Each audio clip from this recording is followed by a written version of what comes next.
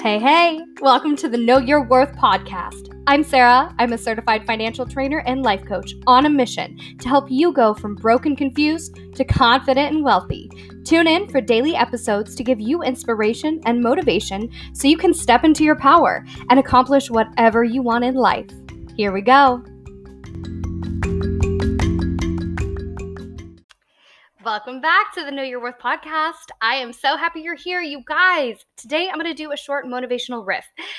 So I cannot tell you how many times I hear the common excuses, and I say them too. I just don't have enough time, or I'm feeling so unorganized right now. I'm super overwhelmed. I have to just take a minute. I can't do everything. Does this feel like it's something you say or something you have said in the past? Well, I'm going to share with you this simple affirmation that has really helped me when I am feeling unorganized and overwhelmed, because it's all a mindset, right? If your mental reality is that everything is super overwhelming, super confusing, you're not strategic, you're not organized, then that's going to manifest in your physical reality. That might mean your space is, unorganized or dirty. You haven't done laundry or haven't folded it and put it away in a while. You haven't really cleaned out your desktop computer. So you might have a bunch of million tabs open and everything just feels crazy, right? So this simple affirmation really helps me when I'm feeling that sense of overwhelm, and it keeps me motivated to keep going no matter what. When I get organized and strategic with my time, there is more of it. I'm in the driver's seat. I'll say it one more time. When I get organized and strategic with my time, there is more of it.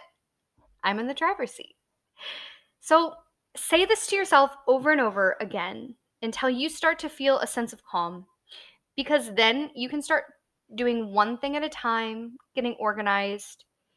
And I highly, highly recommend you focus on organizing your mindset first. So whether this means getting everything out and putting it on paper, whether this means starting to slowly go through and tidy up your external reality, and that will help you mentally feel better. So there's so many things you can do, but this is a surefire way to get out of that victim mentality, right? Most of us, the excuse that we have to not do the things that we really want to do is that they're not as high priority as our rest and relaxation. But sometimes we forget that actually doing the work offers us more freedom, more time, more rest and relaxation, because we're not always procrastinating what needs to be done. I don't know about you, but I can focus and get way more done if my mental and physical space is clear, organized, and everything is in its place. So I hope you guys have an amazing day. Go out there, show them what you got, and remember that you do not have to have it all figured out right away, right this second. But if you take some time each day to make sure that you are moving the needle forward, even just by saying this simple affirmation, it is going to compound over time. Meaning it might not seem right now like everything you're manifesting, everything you're working towards is in your physical reality, but it will be very, very soon, as long as you keep putting in the work and working to change that mindset. I am so thankful you chose to spend your time today listening to this podcast. If you love this episode, please rate and review.